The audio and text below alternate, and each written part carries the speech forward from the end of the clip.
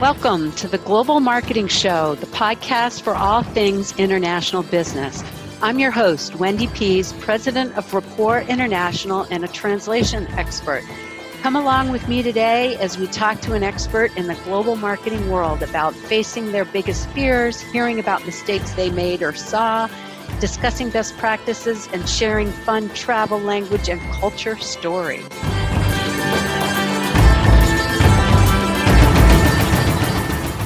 So hello, listeners, and thanks for joining us today on the Global Marketing Podcast. And I'm excited to welcome Jeff Grody, who is the CEO of Automated Export Processing. And he's fascinating. He's the only gun expert whose customers know more about shooting than he does.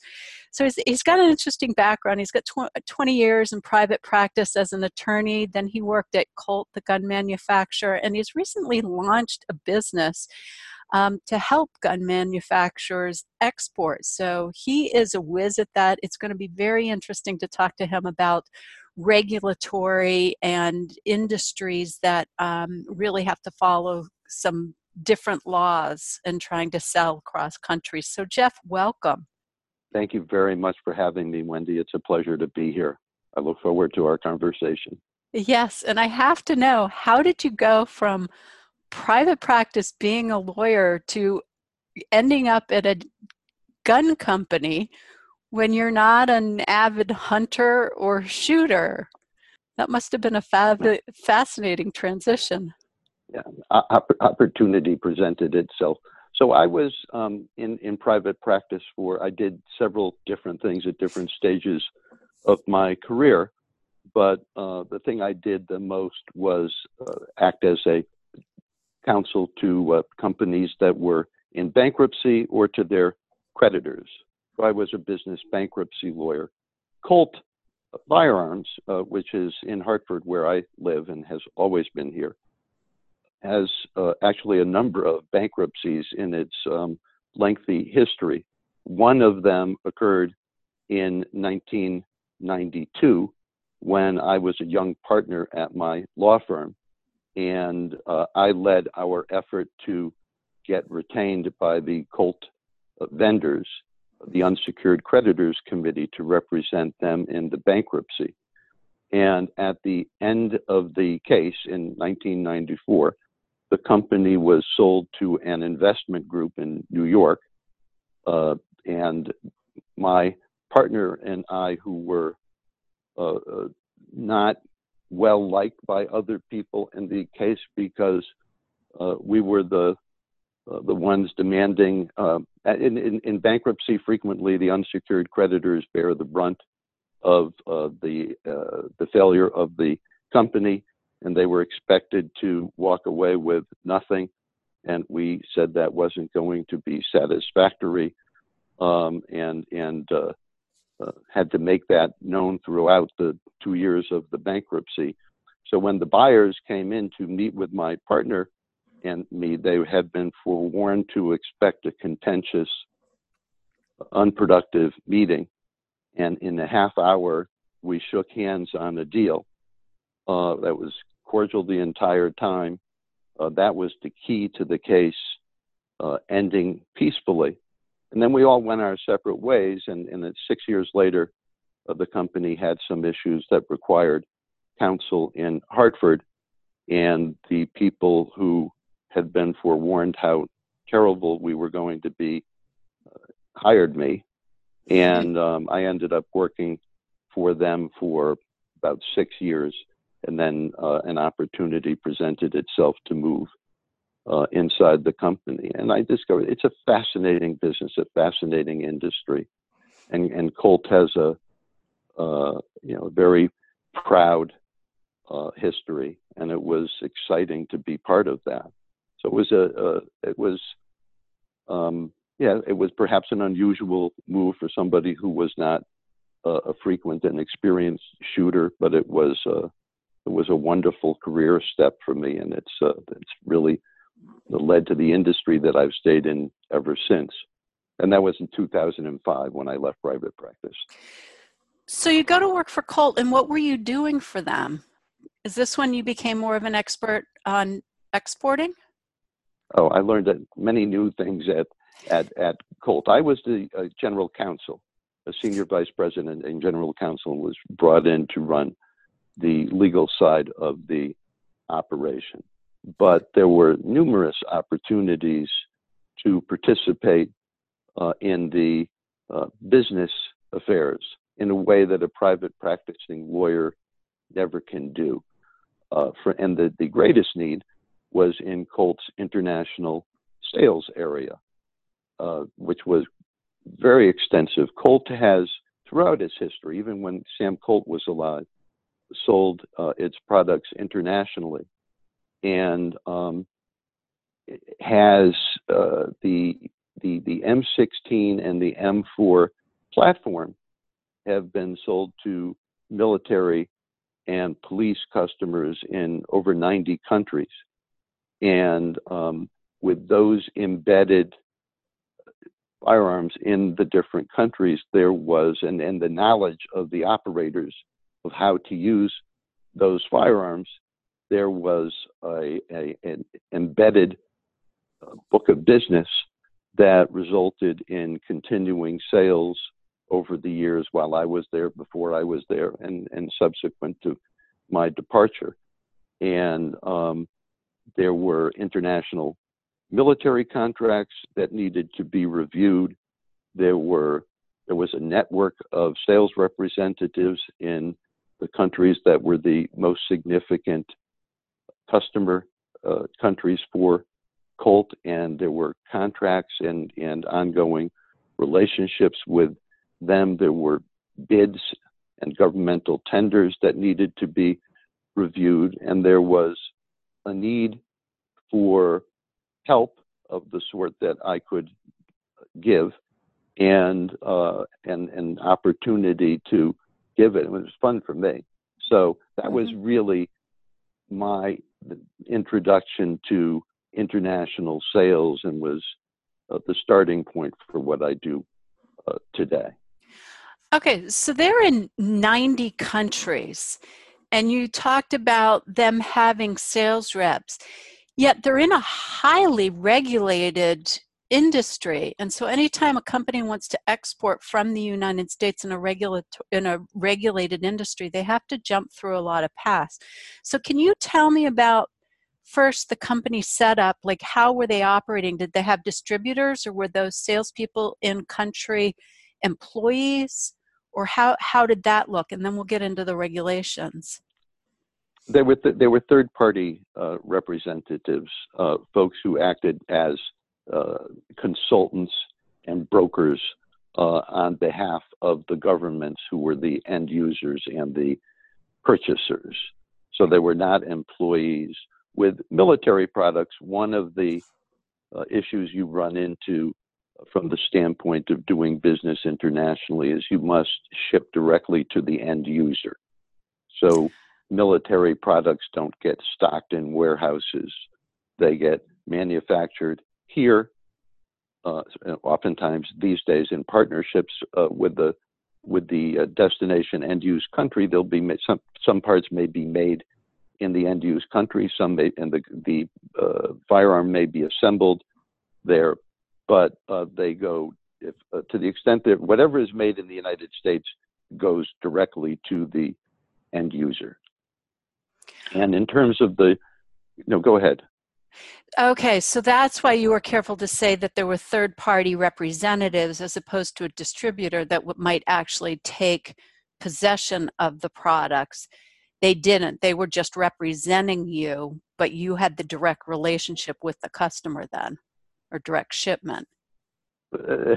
Two different things. Yes, the direct shipment, but no, the direct relationship with the customer tended to be led by the third-party representative. And this is really driven in the military sales area for firearms. The intermediaries play a very valuable role. Some of them are really the buying agents for the military end users, and others were on the Colt team and some of them have very long-standing relationships. But the benefit of having these folks in the middle, one of them is that they speak English, so that they have the ability to communicate with the American manufacturers effectively, but they're in the destination country, so they understand the culture and the languages of the buyers, and they have their own individual relationships. In some instances, more than others, but with the end users, the people whose money was paying for the product. Okay, so what was the relationship with the buying agents? Did they get commission? Like, what was the financial arrangement with them? They get commissions. That's very common, but they would get commissions. There were a few exceptions, but typically, you would the way this business works is the intermediaries receive a commission on the sale when it's complete and paid for. Okay, so they do the introduction, they do the communications, but really you are selling to the end user, you're billing them and shipping to them, but the intermediary makes a commission for doing the introduction and managing the relationship. Mostly correct. The without getting into the details, which aren't that interesting, who bills who, and the flow of the contract and the money can vary in some respects from one transaction to the next. But the end user's money is going to the manufacturer, and the manufacturer is shipping the product directly to the end user. On occasion, the representative will clear the goods through customs and deliver it to the end user. Sometimes it's delivered directly to the end user. In some instances, that's required by the U.S. government even. But okay. Yeah, the reason I bring this up and why it's interesting is because there's been people on here who have talked about distributors and people who have talked about how you can use employee leasing to hire employees in country, and people who have had employees in the country. But this is a different scenario where you're really using a consultant to sell, and your relationship was with the end buyer, even though you're doing all the communications through there. So anybody who's interested in exporting something that's regulated, this would be a nice way to know that there's a different option for setting something up. So it's valuable correct. to hear. Although, yeah, correct. But this is really specifically for military sales, and the military products are export controlled in a different way from the way non-military firearms are today. And there's the State Department controls the exports of military products. The Commerce Department controls the exports of non-military products, and there are different mindsets for appropriate reasons in the two different departments, and a closer eye is kept on who touches the military products, who the end user is, what the end use is. And the Commerce Department looks at the same things, but from a different perspective, because the products that they're controlling are not inherently military, as the State Departments are. Okay. All right, so you've got the military and the non-military. Can you talk about the regulatory requirements and what kinds of products have to go through regulatory and how it would be different for military, non-military? Okay, well, I have to do a little bit of history, because on March 9th of last year, the export control jurisdiction over most firearms changed. And I'll talk about that.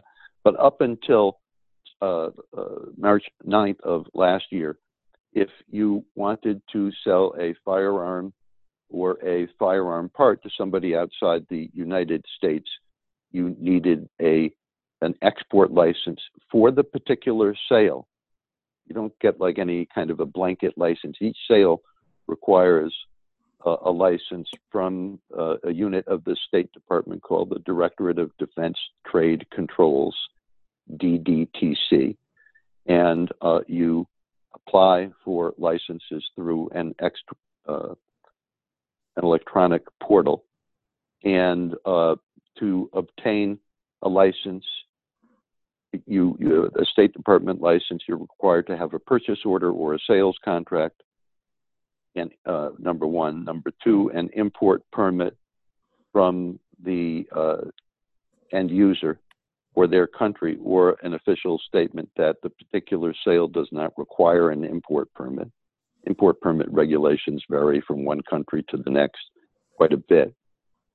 Then you would also need an end user statement, and there's different forms for that. Typically, you would need an official form called a DSP 83 that is signed by both the intermediary, the broker, and the end user, that assures our government that the product, it states who the end user of the product is and what the end use will be.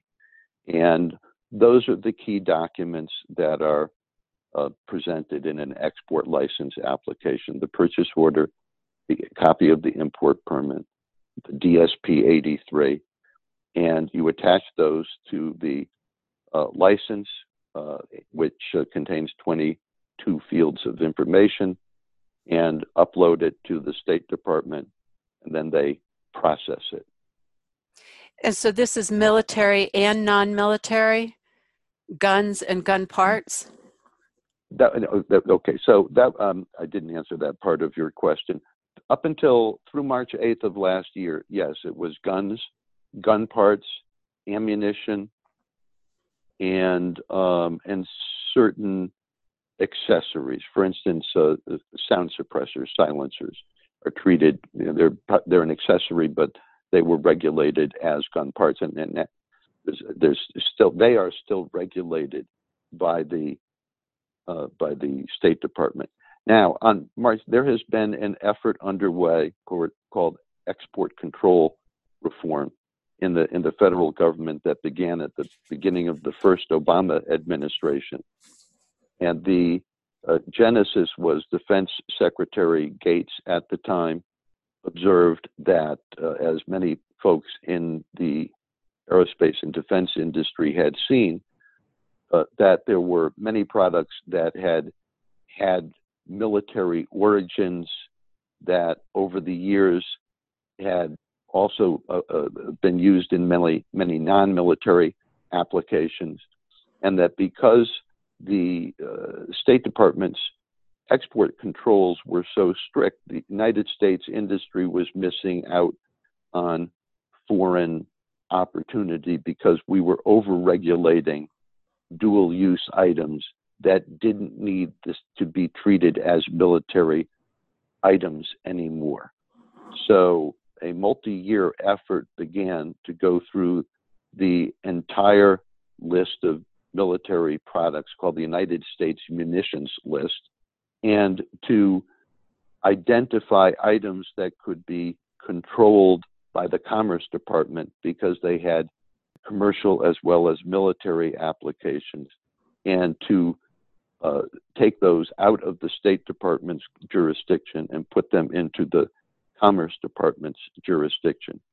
Now, sporting arms and ammunitions were among the first parts of that list, the United States Munitions List. There are three categories of small arms and ammunition on that list, and those three categories were actually the first ones to be readied for transfer to the Commerce Department. But firearms, as everyone knows, there's a lot of politics associated with firearms, and for that caused that transition never to happen until the Trump administration. And then as of March 9th last year, all firearms without military applications and ammunition were moved from the State Department to the Commerce Department jurisdiction, which is where they are now. And you still need an export license for guns.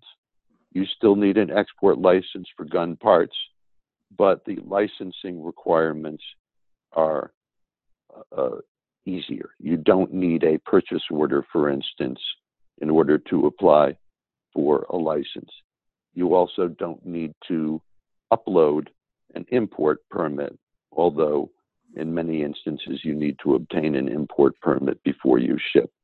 So the requirements now are more flexible. There's still control, but in a way that is easier in some respects to deal with. In all honesty, the regulations under the International Traffic in Arms regulations with the State Department were complicated, and the new Commerce Department regulations are still complicated in different ways.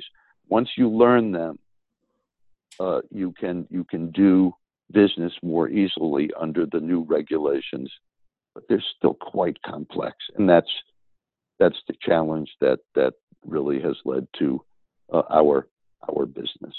Well, I am laughing as you're going through this because, with my years in global business and marketing, I mean, I've owned this firm for 17 years. And anytime we start talking about ITAR and global conferences or regulatory for, parts that could be made into, you know, gun parts, or in the list is quite long of things you wouldn't think of that are regulated under ITAR. I kind of go, that's confusing, and as I'm listening to you, I'm like, okay, here's somebody that explains things really well, and it's still confusing to me. So this is where your business idea has come in and could really help a lot of people. So with your experience in legal and regulatory and ITAR and what's going on and exporting, tell me what you're doing now to simplify this for people who want to cross borders with these goods. That's the part that's really, really fun. So what this has been such an adventure with this business, and after 2 years, I have to tell listeners on the podcast. See, we're recording this on video, and he was very serious looking until we got to this point. And when he said, "Now this is the part that is fun," he lit up, sat up, and smiled. So let's hear this. It's good to be passionate about your business. It is. The challenge that we saw, the opportunity, was that because of the complexity of the regulations, there are many folks in the American firearms industry who have products, some guns, but many of them sell parts. There's a huge aftermarket and many suppliers of wonderful products that do a fantastic business in the United States online.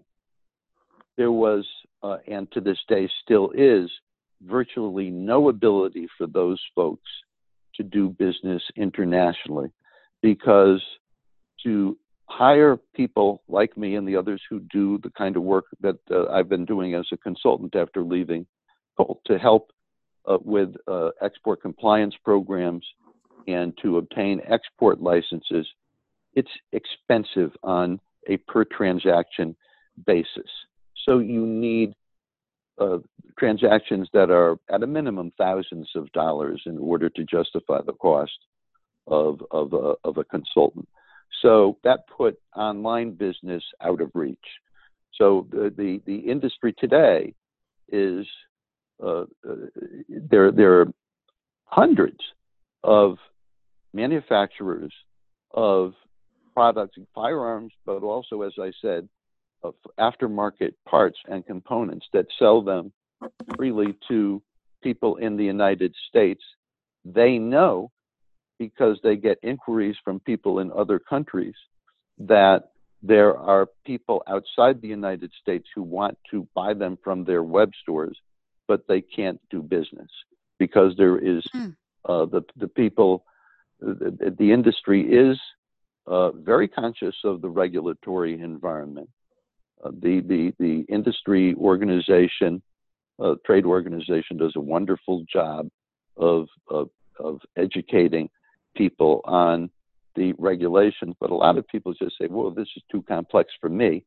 And as a practical matter, there is no way to handle the online transactions efficiently. So what I saw was an opportunity to use technology to do most of what human beings were doing when they prepared an export license, analyzed products to determine how they were classified for export purposes, and that we could overcome that hurdle of the expense being too great to permit online commerce to happen.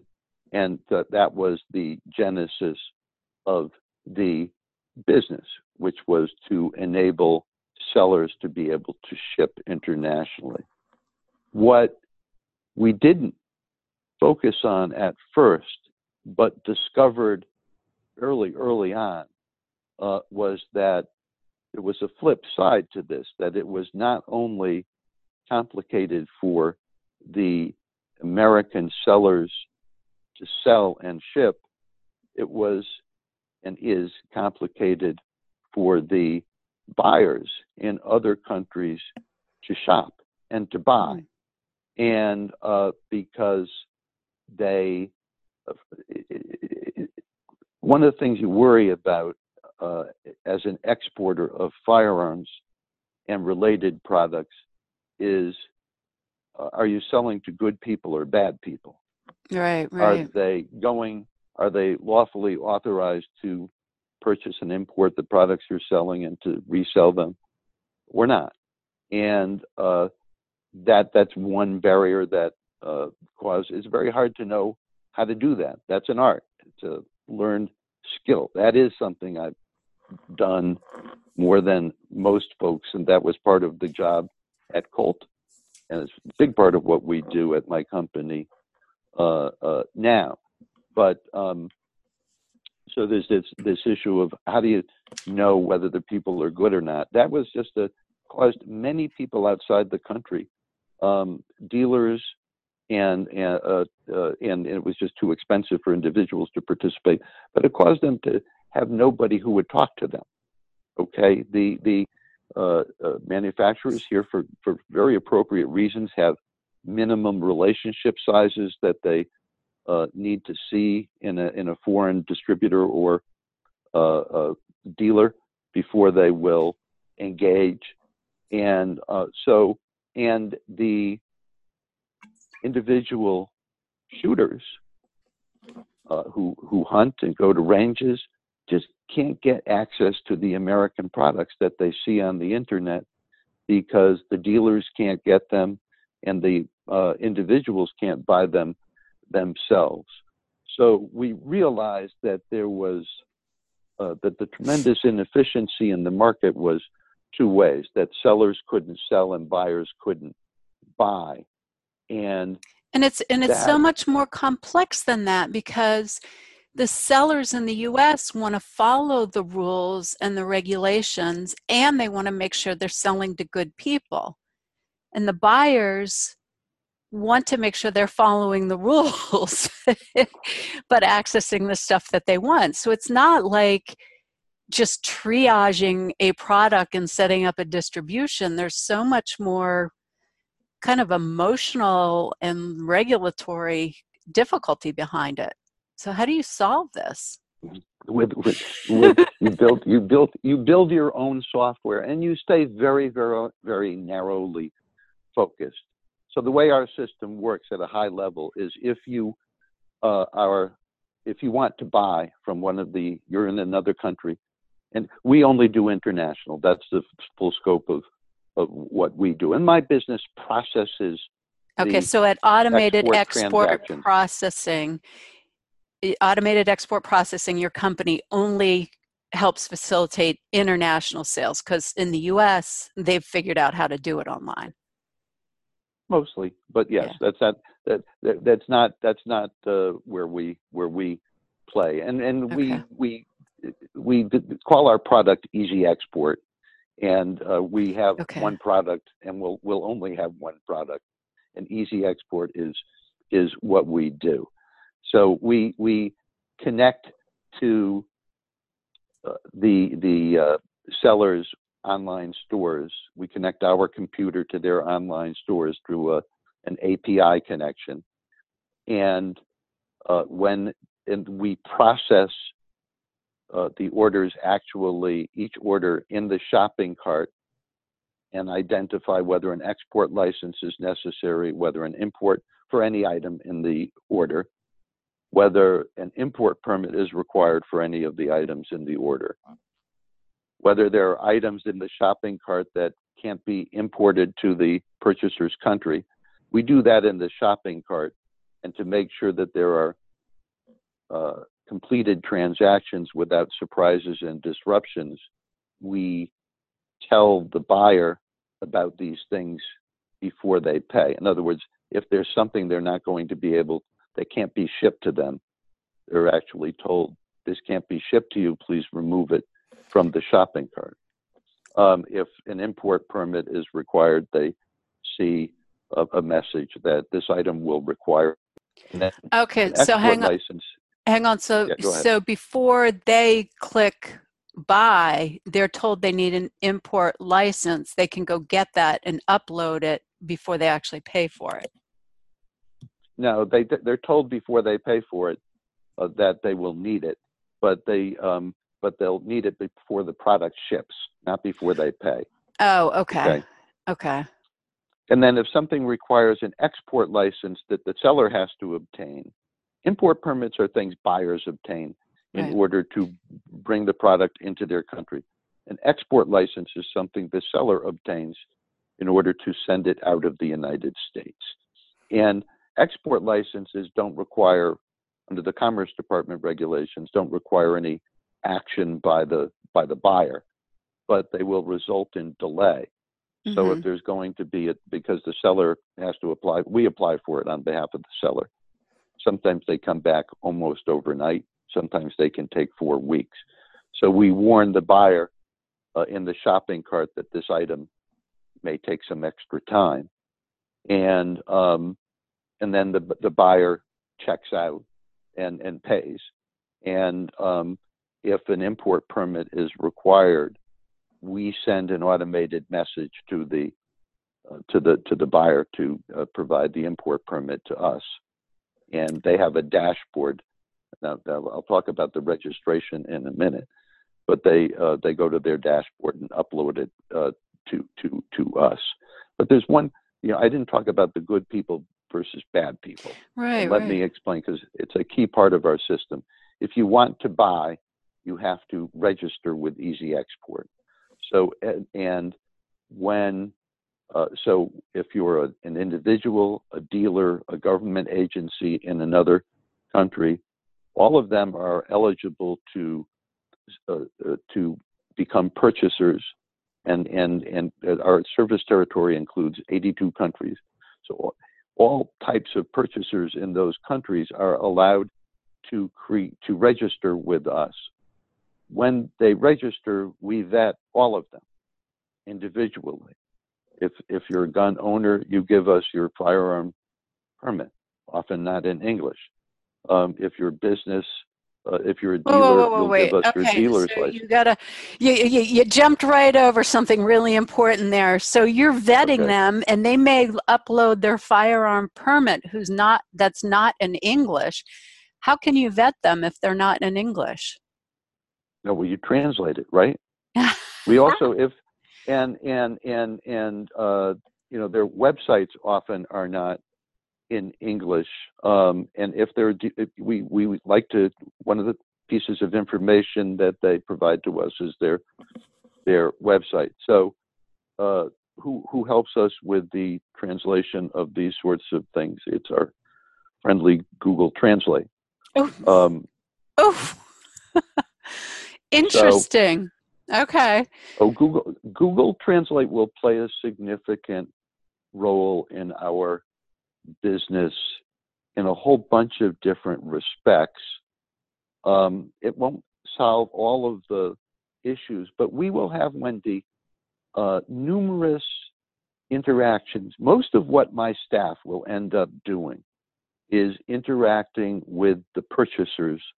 The customer side is pretty easy. The sellers, most of what they do is automated, and they Right. don't need much from the individuals. Even when an export license is needed, we just go get it for them. But most of our activity will be involved with registering the purchasers from the 82 countries, looking at their documentation, and communicating with them when we have questions. So how do you, so to back up, when you register, in the very first screen, before we verify your email address, we ask you to select a preferred language. I decided recently that we would keep the list to 25 or 30. And I went through whatever menu we had at the time that had many languages that I had never heard of, and pared it down to what I thought would be enough to cover the service territory. We ended up with 25. Don't Right. ask me to name all of them. Mm-hmm. But that was, I have very ambitious objectives with respect to translation. And but we had to put some limit on the languages that we tried to be good at. So people are given a choice of 25 languages that if other than English, they can select which one they prefer. And then we will try to accommodate their preferences as we grow. We have, for instance, a Now, is series of this, automated, of the yep. 25 languages, is that translated by a human, or that's just the Google plugin? It's both. That's kind of where I was headed. So, Okay. for instance, we have a whole bunch of automated messages in our system. On day one, they will all be in English only. By the end of this year, when we've stopped tinkering with the text of those messages and it's reasonably stable, then every one of those messages will be translated by human translators Okay. into all 25 languages. That's an easy one. And the developers Right. know that that's coming. And that one I can do a high quality translation. As we begin to, so let me back up a bit. One of the things that I saw as we were building our software system is that because of this registration process gives us the ability to feed customers to our customers, that every one of our customers that entices an international purchaser to register, that purchaser becomes available to all of our customers, because one part of our system is, and the inducement to register is that if you create an Easy Export purchaser account with us, you can shop with any of our customers simply by logging in at their website with your Easy Export email address and login, your password. Mm-hmm. And that's a wonderful thing. Remember, I mentioned how hard it is for the purchasers to be able to do business with the American sellers. What we do is allow them to use a single login to shop with any of our customers. And Right. all of our customers are equipped to ship in compliance with the export regulations, the foreign countries' import regulations, and very importantly, with carrier requirements, so that we bridge that gap. But we saw that the registration process would give us the ability to bring customers to all our customers, and that's become a very important mission of ours. Right. So we will develop localized websites starting this year in the primary markets, so that we can reach out, Easy Export can reach out to purchasers and say, come here, and that we will do from local domains in the principal countries. We will have a gateway website that speaks to people in their own language. None of that's going to be Google Translate. Okay. And eventually, eventually we will have our registration screens translated into the different languages so that we make the registration process really easy and really friendly. My mission is to make buying a fun experience, just Right. like to make it as easy to buy American firearm products for the people in the other countries as it is for them to buy anything else online. Mm-hmm. That's our challenge. Okay. Okay. I see. So anything with on the marketing or the liability, you'll have high quality translation. You might leverage the Google Translate in what area did you mention that? So Google Translate's a wonderful tool for translating the official documents because we don't need to read every word on the official document. And honestly, with only 82 countries and many, many transactions, we will know what all the official import permits and firearm permits and licenses look at. So what we need to do is make sure that if there's a firearms permit, it doesn't look like a forgery, which can be tricky when you're looking at a copy, but there are ways to do that. You need to see the issuance date. Very important to see the expiration date. Make sure it's in the future, not in the past. An import permit will ordinarily list the items that are authorized for import, the specific items, the quantity, oftentimes the price. So you need to match those up with the items that our computer is telling us require an import permit. So that's one area where we need instant translation, but we don't need totally accurate translation. Another one will be when we have questions. We will have questions all the time when people are registering. Why can't we find your address on Google Maps? Why don't you have a website? What is this shipping address? Your firearm permit doesn't have this, it doesn't have that. This is the nature of the business today, that there is interaction of this sort with the international purchasers. And we will use Google Translate for that. So we have a protocol that we have developed internally so that we will always send messages in English, but we will also send messages in the purchaser's preferred language.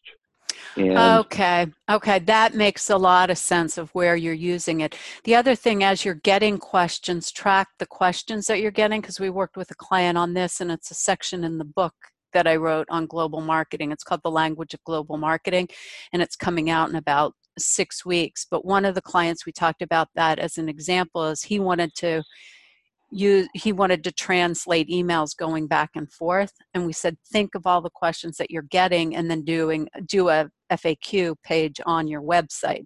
So eventually you can get to that when you're figuring out the questions you most frequently get. We have extensive FAQs. So we have part of one of our operating philosophies is that there are buyers in every country in our service territory who need extra help, particularly individuals, that you can't just say you need an import permit. If you were to ask most Americans, does you need import permits to bring firearms into this country, there are very, very few people who have any idea how to obtain one. Right. Well, that's true everywhere. So what we have done, and this is my colleague April Towers, who came from Colt, who has really done the legwork for this. But we have prepared incredibly valuable FAQs for the purchasers. Mm. So for every country, we tell you which items in your country require an import permit, what type of import permit, and we have all sorts of links to the places that they go to obtain the import permits. Australia, for instance, is quite complicated, but you don't need to know anything. If you come to the when you register and your account is approved, we give you access to the FAQs for your country.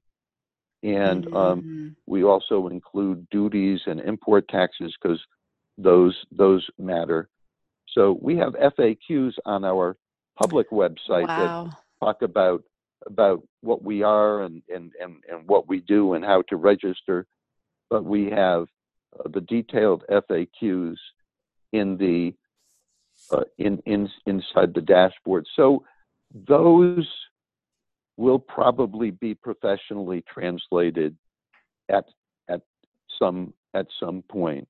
Mm-hmm. Again, I need to know that they're fairly stable, and then we need to have the money, which we it's a very expensive undertaking that we're engaged in.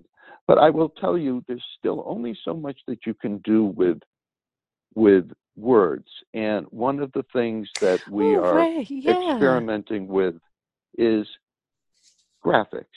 So one of our first customers, when we showed them the shopping cart, and it's a cool concept that we analyze the order in real time, but we present messages in English that may not be clear to the purchasers, and they won't be clear to everybody.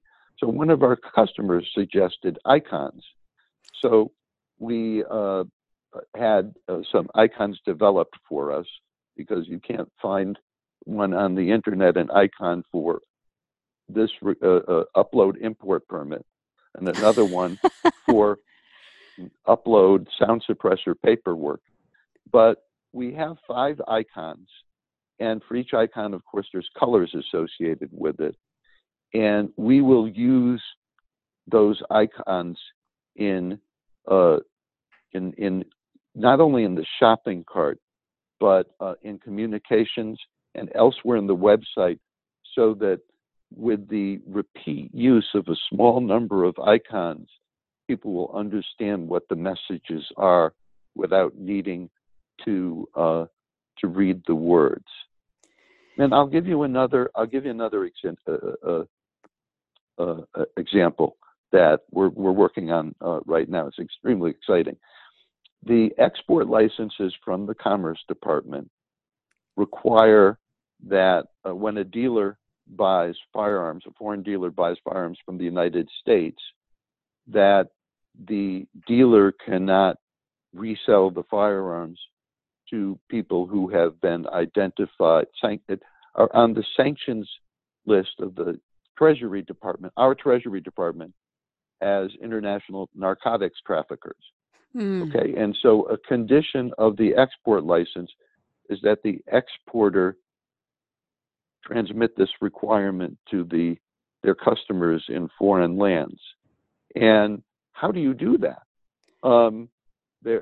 So the way we are doing it, because this is highly technical, is Right. a fairly it's an instructional video that we're putting together in PowerPoint. I think eventually our marketing person will make it more professional than I can do.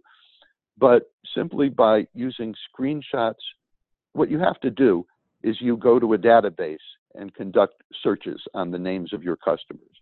Okay, and then if you get search results, then you have to dig in and see whether it's your customer. So that's the methodology by which the person in another country complies with this requirement. And so what we're preparing is an instructional video that just uses PowerPoint animation to point to the places in to show how to do a search. And then if there's a hit, an apparent match, how to dig down and see if that's an actual match. The video, so I'm creating it in PowerPoint and then converting it into a video. And then we will end up deploying it, I believe, on YouTube, where it will be, the users will be able to add closed captions for their languages if we set it up properly. Right. So my hope is that the combination of the narration being presented in closed captions and the PowerPoint animation that we are adding will make it clear enough for the people in other countries to perform these screens and to know what they can and cannot do by way of resales. Right. Is that clear? Right. Yes, yes, very clear. Just a small point that people outside the industry don't know, closed caption is for the deaf and hard of hearing, and subtitles are when you're putting it in for different languages. Small, subtle difference in terminology, but just so when you're working with your videographer, you know what to call it. Okay, I'm still trying to learn the terminology, although I will not be putting in the subtitles. My understanding is that in any event, okay. Yeah, I it's just listened to on you the talk video. about the difference between translation and interpretation. That one I understood. Yes, yes. See, you're Okay. well versed in that. That usually I take a long time to explain that. All right, we are running out of time. This has been fascinating because ITAR regulations and all have always seem very complex to me. And what you're doing is taking something complex and building in all the safeguards. So, easy export sounds like it's going to be a very fascinating platform. So let's go to some personal questions. First off, I always ask this because you've listened to some of the podcasts. What's your favorite foreign word? Yes, I have listened to your podcast. It is Efcharisto, which is the way you say thanks in Greek. And we spent when my children were very young. My father turned 70 and decided that as his 70th birthday present, he and my mother would rent a villa in Crete and host the children if we could get ourselves there. So we had 3 very young children, and but we spent a wonderful 2 weeks in Crete, which was really the first time I became immersed in another culture. And one of the things I've learned is that treat each culture with respect, and that one of the easiest ways to show that is please and thank you and hello. But and I just love the sound of Efcharisto. Yes, So, and we yes. used it. That was probably the only Greek word I was able to say, but we used it frequently. Retsina is probably another word you learned. Well, yeah, you would have. Retsina, the wine.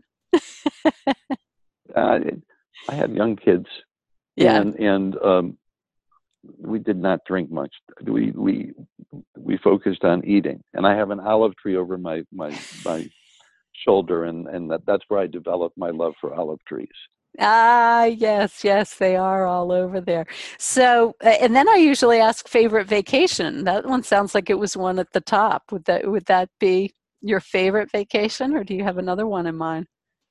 That I did hear you ask that of other people. It's really very, very hard. I've taken numerous fun vacations. I can tell you the 2 most interesting places I've been Mhm. were Istanbul and Mombasa in Kenya. And they were the most interesting because they were the most different. And I spent I've been to other places. I took a number of trips to Malaysia, but these 2 places seem more different. And Istanbul is my favorite of all. So, what seems so different, and why did you like it so much? Like, bring me into Everything the was different. flavor of The being there. we Well, we spent our time in the old city, and everything is different in the old city in Istanbul. The architecture, the people look different. Your Westerners are in the minority. The food is different, wonderful, and so it was the spice bazaar and there's another. There are two markets that one goes to. Were just unlike anything we have in the parts of the U.S. that I visit and live in. So it was those kinds of things. Mm-hmm. I remember my wife and I spent one day walking around the old city, and toward the end, we stopped for a very late lunch in a restaurant where they took us up to the terrace on the top. We were the only Westerners. Everybody, all the other women were completely covered except their eyes. And we were there was a big party near us of people having I think it was a weekend. They were having a nice meal, family meal together.